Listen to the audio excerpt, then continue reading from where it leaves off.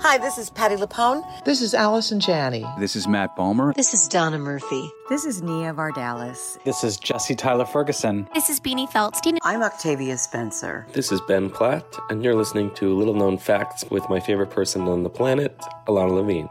A-OK. Welcome to Little Known Facts, a podcast where you will hear unfiltered, raw, honest, and uniquely funny interviews with artists you love as they talk about the art they love to make. I'm your host, Ilana Levine. Say goodbye to your credit card rewards. Greedy corporate mega stores, led by Walmart and Target, are pushing for a law in Congress to take away your hard-earned cash back and travel points to line their pockets. The Durbin-Marshall credit card bill would enact harmful credit card routing mandates that would end credit card rewards as we know it. If you love your credit card rewards, tell your lawmakers, hands off my rewards. Tell them to oppose the Durbin-Marshall credit card bill. Hey, I heard you needed inspiration. Here's Alana and friends with some revelations. Little known fact of the day. Every little thing's gonna be A-OK.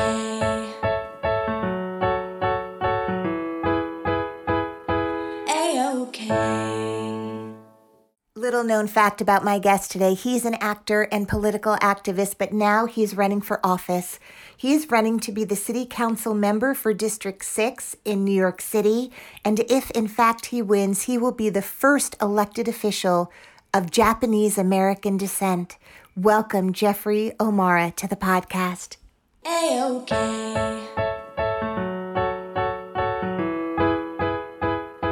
A-OK.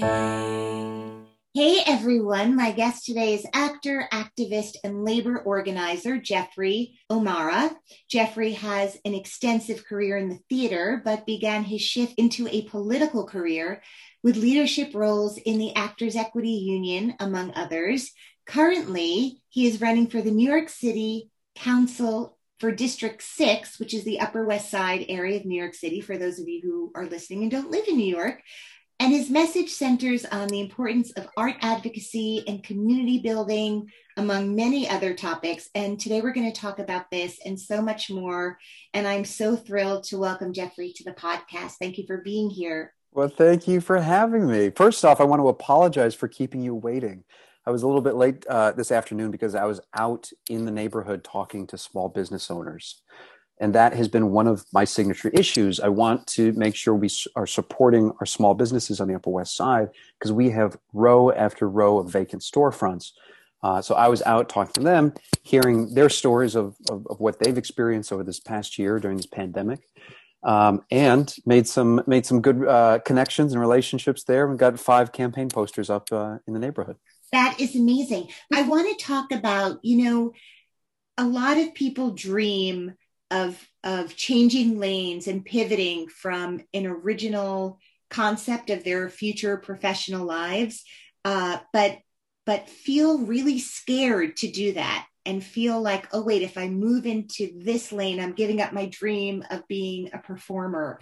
And I think you have been such a role model in showing people how you can remain a creative person and an artist and still use your voice as a megaphone for other people who you want to help and be a voice for. I also want to point out, and tell me if this is wrong, that if you win, you'll be the first Japanese American to hold this position. The first Japanese American elected to office in New York State. Okay, we've been here for 150 years. Yeah, it's time, people. And what is the population of Japanese Americans in New York State? Do you know approximately the numbers? In New York State, I don't know. It's one of the smaller Asian diasporas in New York City. Chinese, Filipino, and Korean Americans have a much larger presence in New York City. They have their own neighborhoods even. Japanese Americans have a very different history with New York City that I'm still learning about myself. But after World War II, after going through the trauma of Japanese internment and anti-Japanese sentiment, the Japanese spread out and did everything they could to blend in. They didn't want, they didn't create their own neighborhoods because that, it would make them a target. Mm. So they blended in, and then the Chinese, Filipinos, and Koreans came later after World War II, in a very different environment for Asian Americans. But now, as we're experiencing this rise of anti-Asian hate crimes, that is absolutely terrifying. We've never experienced anything like this in my lifetime. And there's a long history of anti-Asian violence in this country, but I've never personally had to deal with it. Anti-Asian sentiment, sure. Violence, no. That's new for me. So with this election, it provides a major opportunity for the entire Asian American community in New York City to come together, maybe for the first time. We're so split up. It's such a diverse community that this really scary experience that we're all going through is a reason to come together and to advocate for the community together. And it also gives us an opportunity to elect Asian Americans to the city council, and when at a time when representation really matters. You are an actor, a beloved actor. My friends Judy Kuhn and Celia Keenan-Bolger and Ryan Haddad are the people who brought awareness of you to me, because I don't live on the Upper West Side and I don't follow city council elections. But I did get to know your face, even if I didn't know all about you, when the Be an Arts Hero program started out, and Fair Wage, when off-Broadway theaters came together, and in part because of your leadership, artists, workers off-Broadway started to get paid properly because of your voice. So you have been so skilled at taking an idea and making it happen. So by the way, you're going to win. I want to start by saying you're going to win because you deserve it and you've been working really hard for this. What was the spark? What lit the match to with Fair Wage? Maybe was that the beginning of your moving into this new role? Yeah, I've always been involved in politics. I've always followed it very closely. And since I think the John Kerry campaign in 2004 was my first time getting out in the field and talking to voters on behalf of a candidate. And I discovered it's something that I was really passionate about. And so every election since then, I've done what I could to get involved. In 2008, when Barack Obama was running, I knew we had to do everything we could to get George Bush out of office. And so I went to Michigan, spent the month of October in Michigan doing nothing but knocking on doors for Barack Obama. And of course, and you did it. We won Michigan. We won Michigan. Thank you, Jeffrey. If I'm taking credit for the wins, I also have to share responsibility in the losses. Mm-hmm. And I recognize that I did not personally do enough in 2016 to make sure that Hillary Clinton won that election. And I think a lot of people felt that after that feeling of, oh, we could have done more. It didn't have to turn out this way.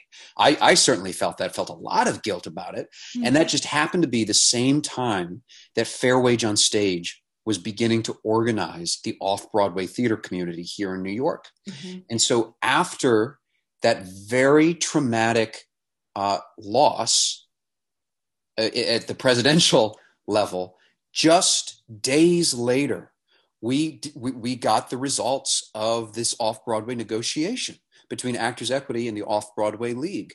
And we had organized the whole off-Broadway theater community to sign petitions and make video testimonials, talking about the sacrifices that actors and stage managers had to make in their careers as professionals in the theater industry.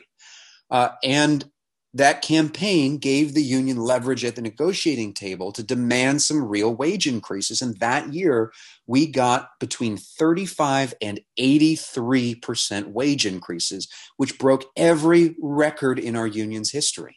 And that was announced just days after Donald Trump won the presidency. And that moment for me, that the announcement of that win of the Fair Wage on Stage Actors Equity win, was the moment I realized what was possible, what could be done through organizing, through bringing people together around a common campaign, through creating a movement to create some real change. So I was hooked as a labor organizer, and I ran for a seat on Actors Equity's National Council the next year, and I was elected. Just this past year, I was reelected to a second term.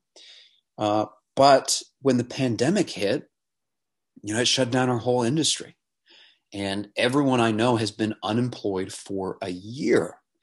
And summer of 2020, we're sitting at home, and I'm talking to my colleagues on Zoom, and we're thinking, what are we going to do about this? And we knew at the time that the U.S. Senate was negotiating the HEROES Act, and it was going to be the next big stimulus package for the whole country.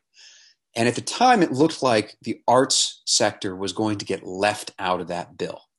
So what we were told at the time was that it was going to be voted on in a week. And we had 1 week to organize the national arts community to collectively lobby Congress for direct arts relief.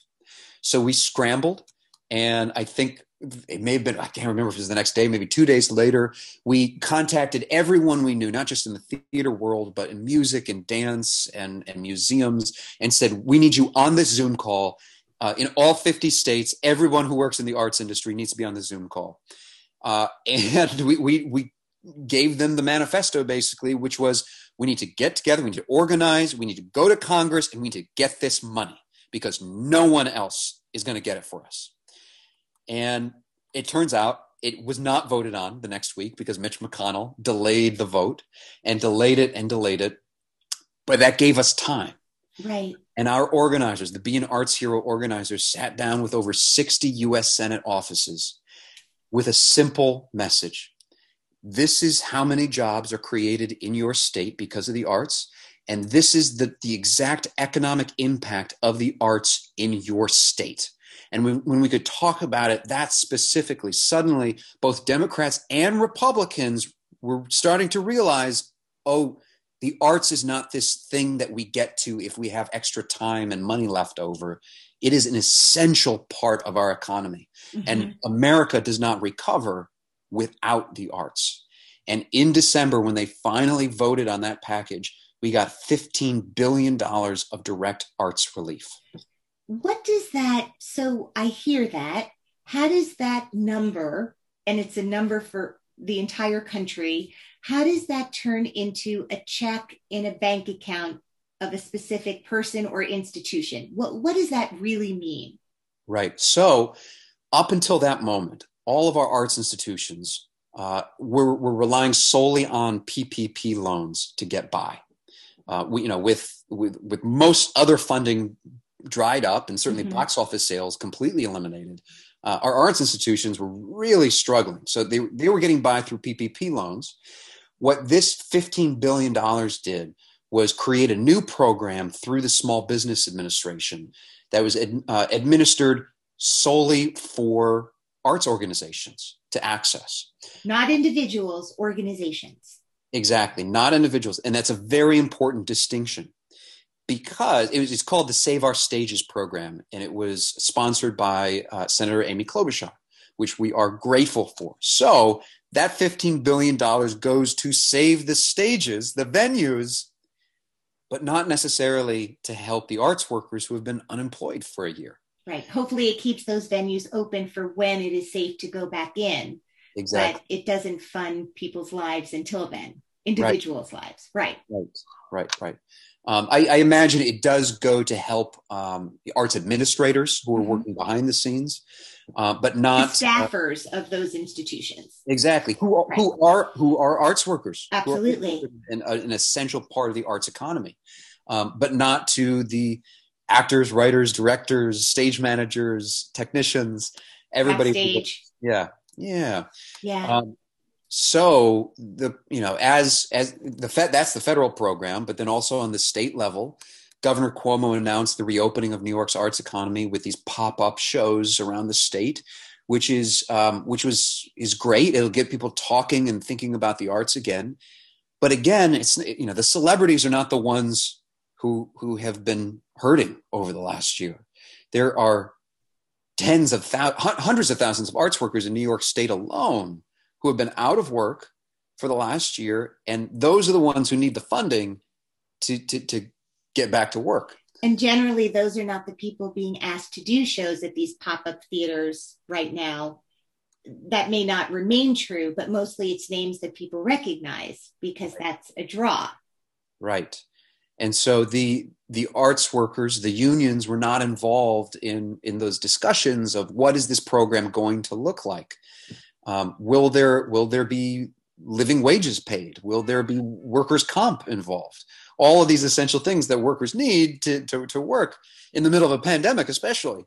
So my goal, as you know, if I'm elected, is to bring that perspective into the conversation, to not only represent the arts industry, but to make sure that workers are taken care of, that workers are at the forefront of every decision that's being made.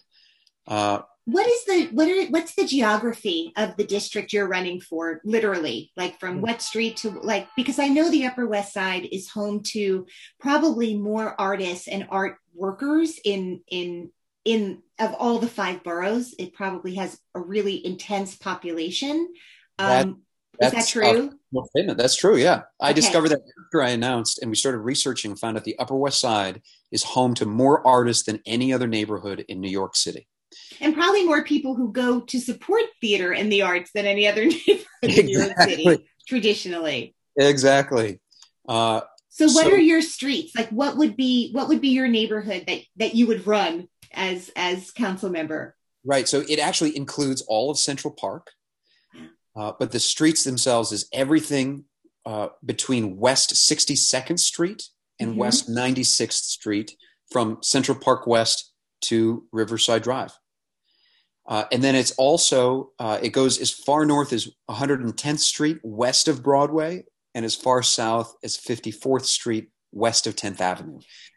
Okay. And what is the job? What does a city council member do? What are you responsible for? What is it you're asking people to vote for you to do?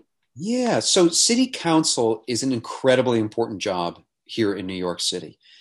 It's basically the Congress of the city. And New York has we've got 9 million people here, and our economy is this. New York City's economy alone is the size of Canada's. It's the size of Russia's. Right. So being elected to the New York City Council is an enormous responsibility. Not only will I be representing more than 200,000 New York City residents, but I will be, partly responsible for an enormous part of the economy.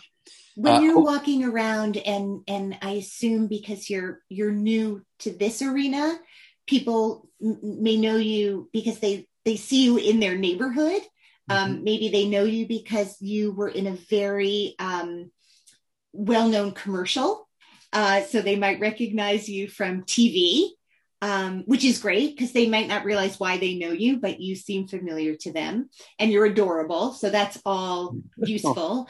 But if you're literally knocking on a door, like let's say I owned a salon on Amsterdam between 64th and 63rd, and you are trying to get the votes of as many people who live in your neighborhood to vote for you in this district, how do you begin a conversation with a stranger in your district that you're running for? Yeah, well, I'll give you my secret. Okay. I keep saying, I don't know how anyone does this Right. without being an actor.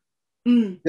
Every skill I have ever picked up in my entire life, but especially my acting career, has been essential through the last 4 months of this campaign. So your time at Carnegie Mellon has proven really So worthy. So valuable. Beyond musicals, politics. Yeah. The most important skill as a politician, I believe, is listening to people. Mm-hmm. And what I hear from almost everyone I talk to is that they don't feel listened to. And that's true of arts workers, as we were getting left out of the conversation at every level of government. Yeah, but I hear from small business owners too. I just spent the afternoon walking around the neighborhood, introducing myself to small business owners. And I asked them what kind of help they've received from the city over the last year in this pandemic. And they say, help. The city just sends inspectors to write us fines. There's no help.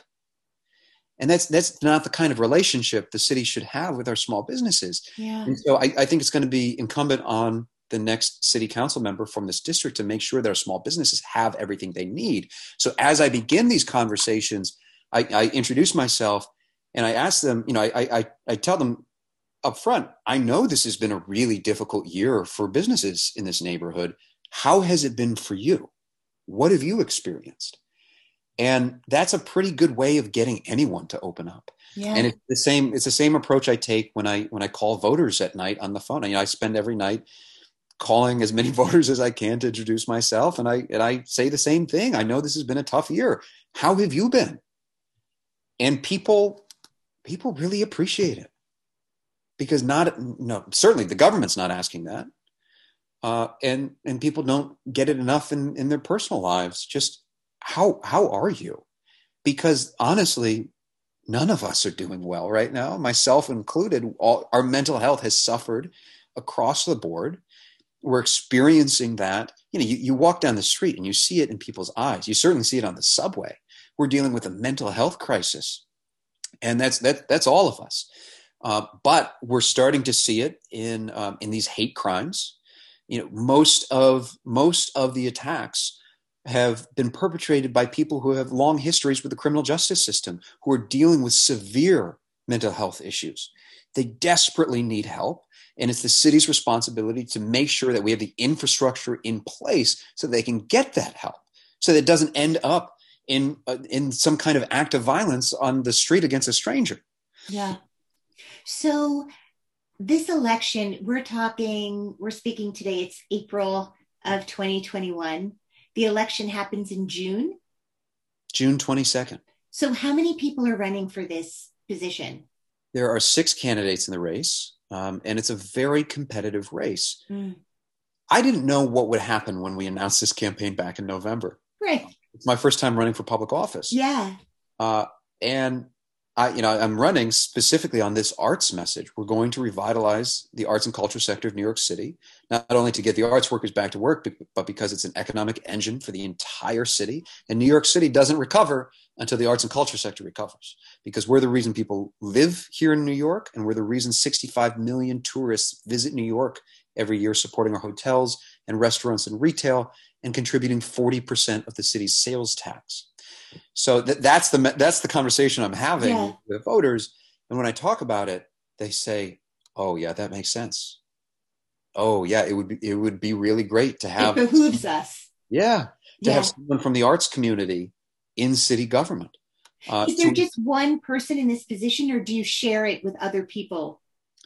So I'm running to represent District 6, and there's just one member for each of the 51 districts. Got it. It's not a shared District 6 position. Only one person can win. Exactly. So as actors, we are used to being in rooms where, as much as we may love, be friends with, and have relationships with other people in the waiting room, we are used to handling competition. Mm-hmm. And going up against people we respect for the same part. How have you found, do you interact with other candidates? Are they playing nice? What is it like to be vulnerable and involved in a political campaign at this level? Yeah. All the candidates have been very nice, and I've gotten to know some of them fairly well. We've been on a number of forums together. Yeah, everyone is very nice. So this year, New York City is using ranked choice voting for the first time ever, which means that instead of going into the ballot booth and voting for one candidate, you can rank up to 5 candidates by preference, which completely changes the electoral math and completely changes the way that candidates have to campaign. Because, in 2013, for instance, which was the last competitive election for city council here on the Upper West, the candidate who won with 27% of the vote because it was a crowded field. Ranked choice voting requires the winner to receive more than 50%, a majority support. So you can't just turn out your base voters. You have to talk to all of the voters. You can't write anyone off, because if you're not their first choice, you need to be their second or their third choice. So with that in mind, I have partnered with another candidate in the race named Sarah Lind, who's another progressive. She has a great vision for the city. She has some really smart policy ideas. We've gotten to know each other pretty well, and I will be asking my supporters to choose her for second, and she'll be asking her supporters to choose me for second. With the idea being that that's the way that either she or I gets over 50% of the vote. Right. So you figured out a system for the new system, hopefully. Exactly. That will work. That's just the reality. And so some people have looked at that and said, oh, well, why don't you just run your own campaign? It's like, well, this is the reality. Ranked choice voting requires a very different kind of campaigning, and candidates can ignore ranked choice voting at their own risk. I want to say that it is so inspiring to talk to you today, for you to use all of these talents that you have, and there are so many. And I certainly hope that whatever happens in your political career, and I hope it goes where you want it to go, we also will miss you very much on stage and getting to see you perform. But I think what you're doing now is such incredible work. And I applaud you, and I wish you tremendous success in your campaign. And whatever happens in this campaign, there will be more. I feel like the fire's been lit, and you understand your calling, this deep, deep calling to be of service to so many, not just within your arts community, but all your constituents and all the people who vote for you. We'll be very lucky to have you representing them. Well, it's an incredible thing. You're welcome. How do people find out more? How do they volunteer? We got to get this happening. We have 2 months to make this happen. Yes. Tell us all the things. I keep saying we are going to win this by having more conversations with more voters than any other candidate. And we need an army of volunteers to do that. We had an amazing volunteer kickoff event last night with special guests, Philippa Sue from Hamilton, and Cara Lindsay from Wicked and Newsies, and Jackie Cox, who's a drag race superstar. But for you sitting at home listening to this, I need you to go to jeffreyomura.com and sign up to volunteer, because we are going to be calling voters every week. We're going to be knocking on doors every week. And that's how we win this. Well, you did it for Barack, and now we need to do it for you. It's only fair. You got us him. Now we got to get you. All right, Jeffrey, here's to continued conversations. Thank you for all you're doing. And I can't wait to be at your victory party. It's going to be really fun. Well, thank you. I hope we get to do it in person. I know. Well, get vaccinated, people. And we can. And hopefully it'll be a gorgeous night, and we'll do it, I don't know, at the Delacorte Theater. Who knows? That might be. Hey. Didn't you start at the Public Theater? Wasn't that one of your first jobs? That was my first job in New York City at the Public Theater. It was a production of Romeo and Juliet with Oscar Isaac and Lauren Ambrose. And our opening night party for that show, 14 years ago, I believe, was rained out. So maybe that's a great idea. We should have. Yes, let's make a call. If anybody's listening, let's all gather at the Delacorte. Have a great rest of your day, and thank you for your time. I'm so grateful. Thank you so much. I'm grateful for you.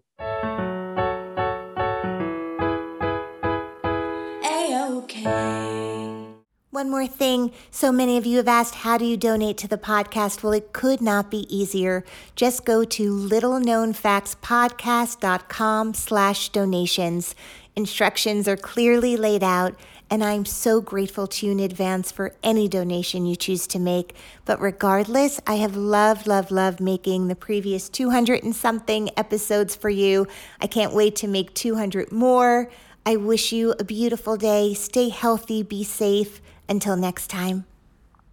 Clouds can make the wind blow, bugs can make the grass grow. So, there you go. These are little known facts that now you know. The episode was edited by Nicholas Clark. We recorded in New York City. And the Little Known Facts theme song was written and recorded by Georgia Famusa with backups by Caleb Famusa.